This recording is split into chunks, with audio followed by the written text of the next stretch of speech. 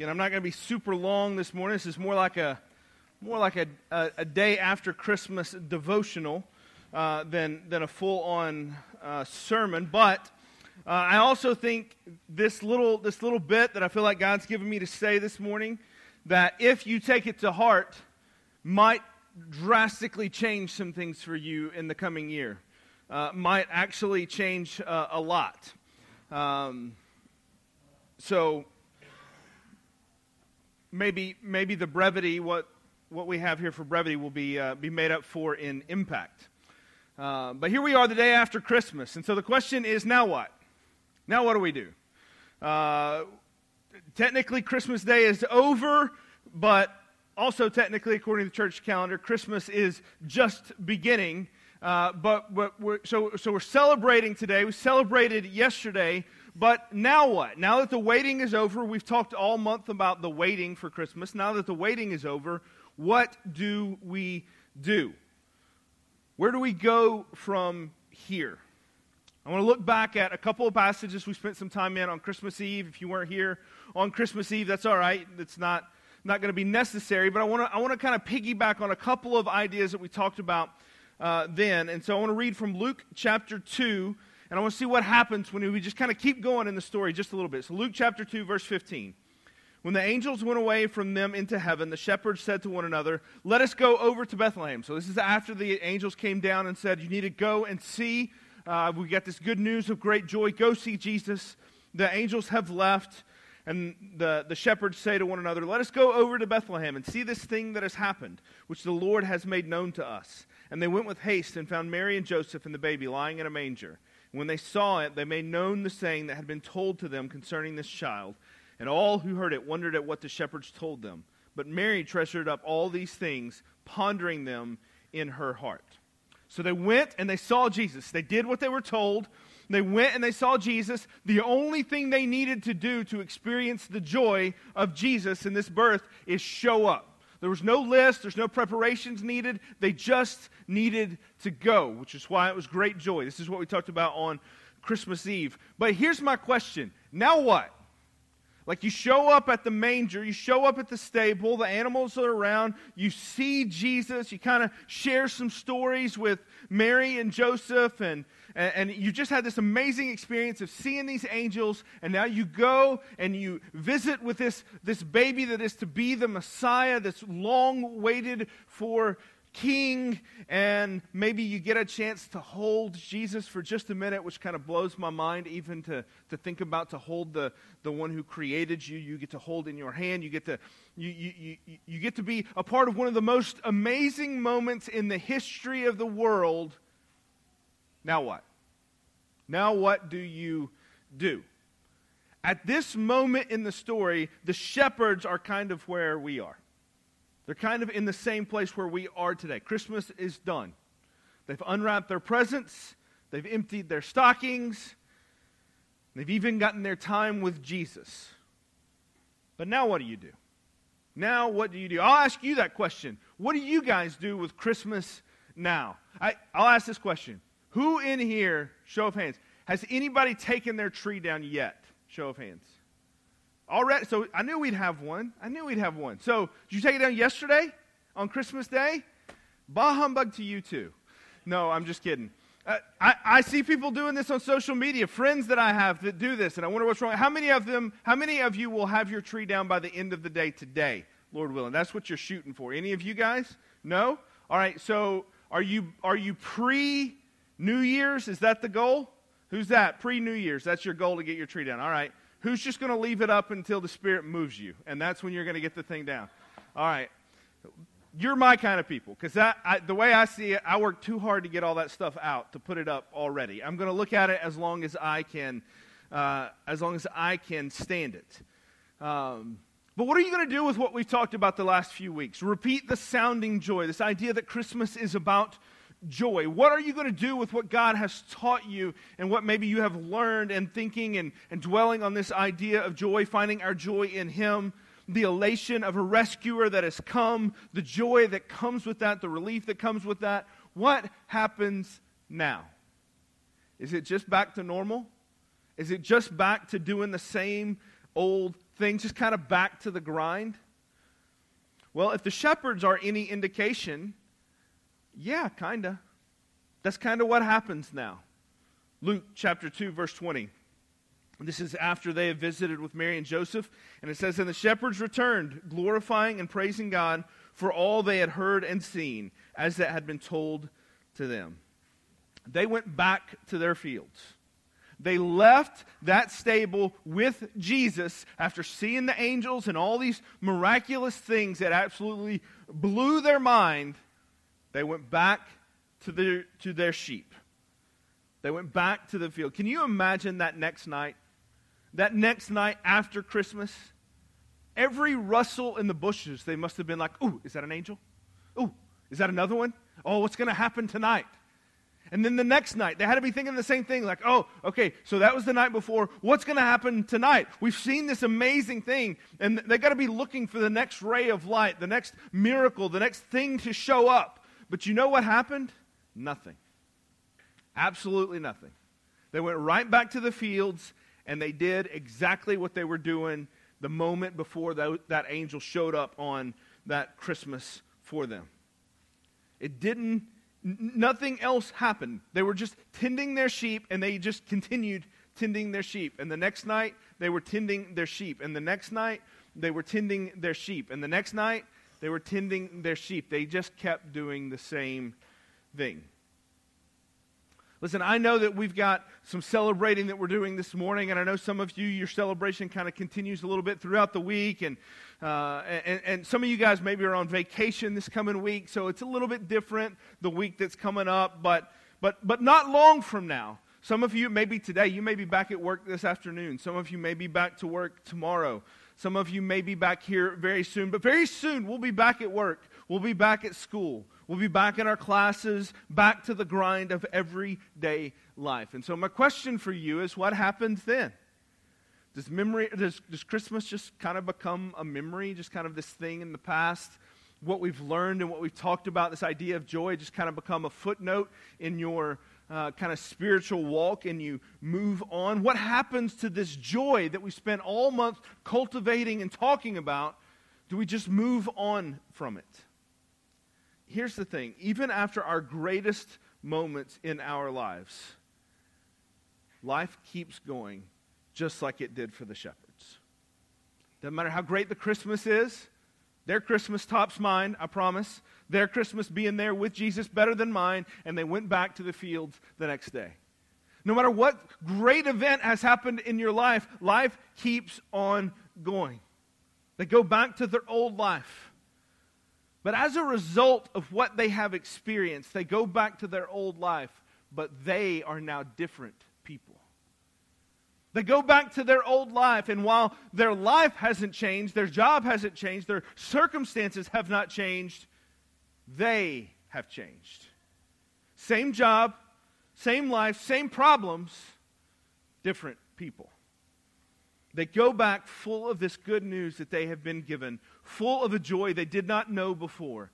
And it says that they went back celebrating and praising God, glorifying God for what they had seen, for the moment they had been a part of. They went back different. And so my simple question for you this morning, is, when you go back to the grind, whether it's this afternoon, whether it's this week, whether it's a week from now, maybe a little bit over that if you're going back to class, when you go back, how will you go back to those same old routines? Will you go back different? If not, then you'll walk back into the same life, the same job, the same classes, the same problems, and you'll be the same person. And you know what? Everything will be the same. At least pretty much. Everything will be the same. But if you walk away from Christmas like the shepherds did, somehow changed by what you've experienced, what you've seen, by the joy that has now kind of become a part of you, if you walk away changed with the joy that these shepherds walked away with, you'll go back different, full of praise to God. 2 days ago, I shared about how Jesus prays for us in John chapter 17. One of the most amazing chapters in all of Scripture. Jesus praying for his disciples then and for the disciples that are to come, us. It's Jesus, the recorded prayer of Jesus for us. It's a remarkable prayer. And I talked about how he prayed for us that we would have the joy that he has in himself. And I want to read these few verses for you, and then this will be it for us this morning. And I want to just leave you with a bit of a challenge, especially as we head towards New Year's. And maybe some of you guys are thinking about a New Year's resolution or just thinking through some things and how you can apply some things. I'll read these verses and then give you guys a challenge here. So John chapter 17, verse 13. Jesus says, "But now I am coming to you, and these things I speak in the world, that they may have my joy fulfilled in themselves." So we get the joy of Jesus. That's enough to blow your mind right there, but he keeps going. He says, "I have given them your word, and the world has hated them because they are not of the world, just as I am not of the world. I do not ask that you take them out of the world." So Jesus doesn't want us to separate and be apart and be away from the world. He says, "I do not take them out of the world, but that you keep them from the evil one. They are not of the world, just as I am not of the world. Sanctify them in truth. Your word is truth." And this verse right here, verse 18, is the one I want to key on. "As you sent me into the world, so I have sent them into the world. And for their sake I consecrate myself, that they also might be sanctified in truth." So he says, as you sent me into the world. What did we just see Jesus prayed for us in verse 13? That we would have his joy, the joy of Jesus. That is how he was in the world on a mission of joy. That's what we talked about on Christmas Eve. Jesus came on a mission of joy. And then Jesus prays and he says, "I came on this mission of joy. Father, send them into the world on the same mission that I came with." And so that's my challenge for you this morning. Jesus sends us out into the world, but different than we were without Christmas and before Christmas. We are not the same. You are sent into the world. We are sent into the world as ambassadors of the joy that we have been recipients of in the Christmas story. Full of joy and ambassadors of joy. That is what Christmas is about. Not just the joy of the day, but the joy of a changed heart and a changed world on the mission of joy, just like Jesus. Sent into the world just as Jesus was sent into the world on a mission of joy. So here's my question. Simple challenge. And this will be it for me this morning. Simple thing here. How different would your home be? How different would your marriage be? How different would your family be? How different would your workplace be if you walked into each of those things not looking to tear down, not looking to criticize, not looking to destroy, but with the idea that you are an ambassador of joy in that place? That your task is to do what Jesus did and be on a mission of joy wherever you go. How different would your world be? For some of you, I'm going to tell you right now, for some of you, this comes pretty natural. You walk into a room and people smile. You're kind. And they light up whenever you are there. And some of that is going to be because you're just wired to be that kind of a person. And some of it's going to be because of Jesus. But for some of y'all, that's going to be hard. Because when you walk into a room, it's like, why is that guy in the room? It's like, I'd rather that guy not be in the room sometimes. I get that. But the task we've been called to is to bring joy where we go. And I wonder if that's what Christians were known for, the bringers of joy. I wonder how different our conversations would be when we try to share the gospel with those who don't know Jesus. Instead of being the ones who are the bringers of the bad news, the ones who are bringing... Don't get me wrong, there's a part of sharing the gospel where we have to talk about our sin and all those things. I'm not saying we need to neglect any of that. But what I'm saying is, what are you going to be known for in your family? Man, I'm glad Dad is home. It's such a happier place when Dad is home. Man, I'm so glad that this guy came into work today. He just lights up the workplace. He just makes this a better place to talk to. He's such a good person to be able to talk to. It brings me joy whenever we can sit down and talk. Now, I'm not saying you got to come in and slap on some fake smile and drive everybody crazy with your fake happiness. Nobody wants that. But what I am saying is that there is a joy that is deep-seated within us because of the Christmas story that no darkness can quench. Because when Jesus came into the world, it says that the light shone in the darkness and the darkness has not overcome it. That kind of joy, when you walk into the room with that kind of joy, it's not long until you can make a difference in that room. It's not long until that room begins to listen because they realize, wait a minute, that guy brings me joy when he's here. Why is that? It's more than just because he's a nice guy. It's more than just because she's a nice gal that I really enjoy working with, or that this family's just great, and so all is well in our family, so everything is good. No, this is a joy that in spite of circumstances, in spite of darkness and pain and suffering and all of these other things, that the darkness has not overcome.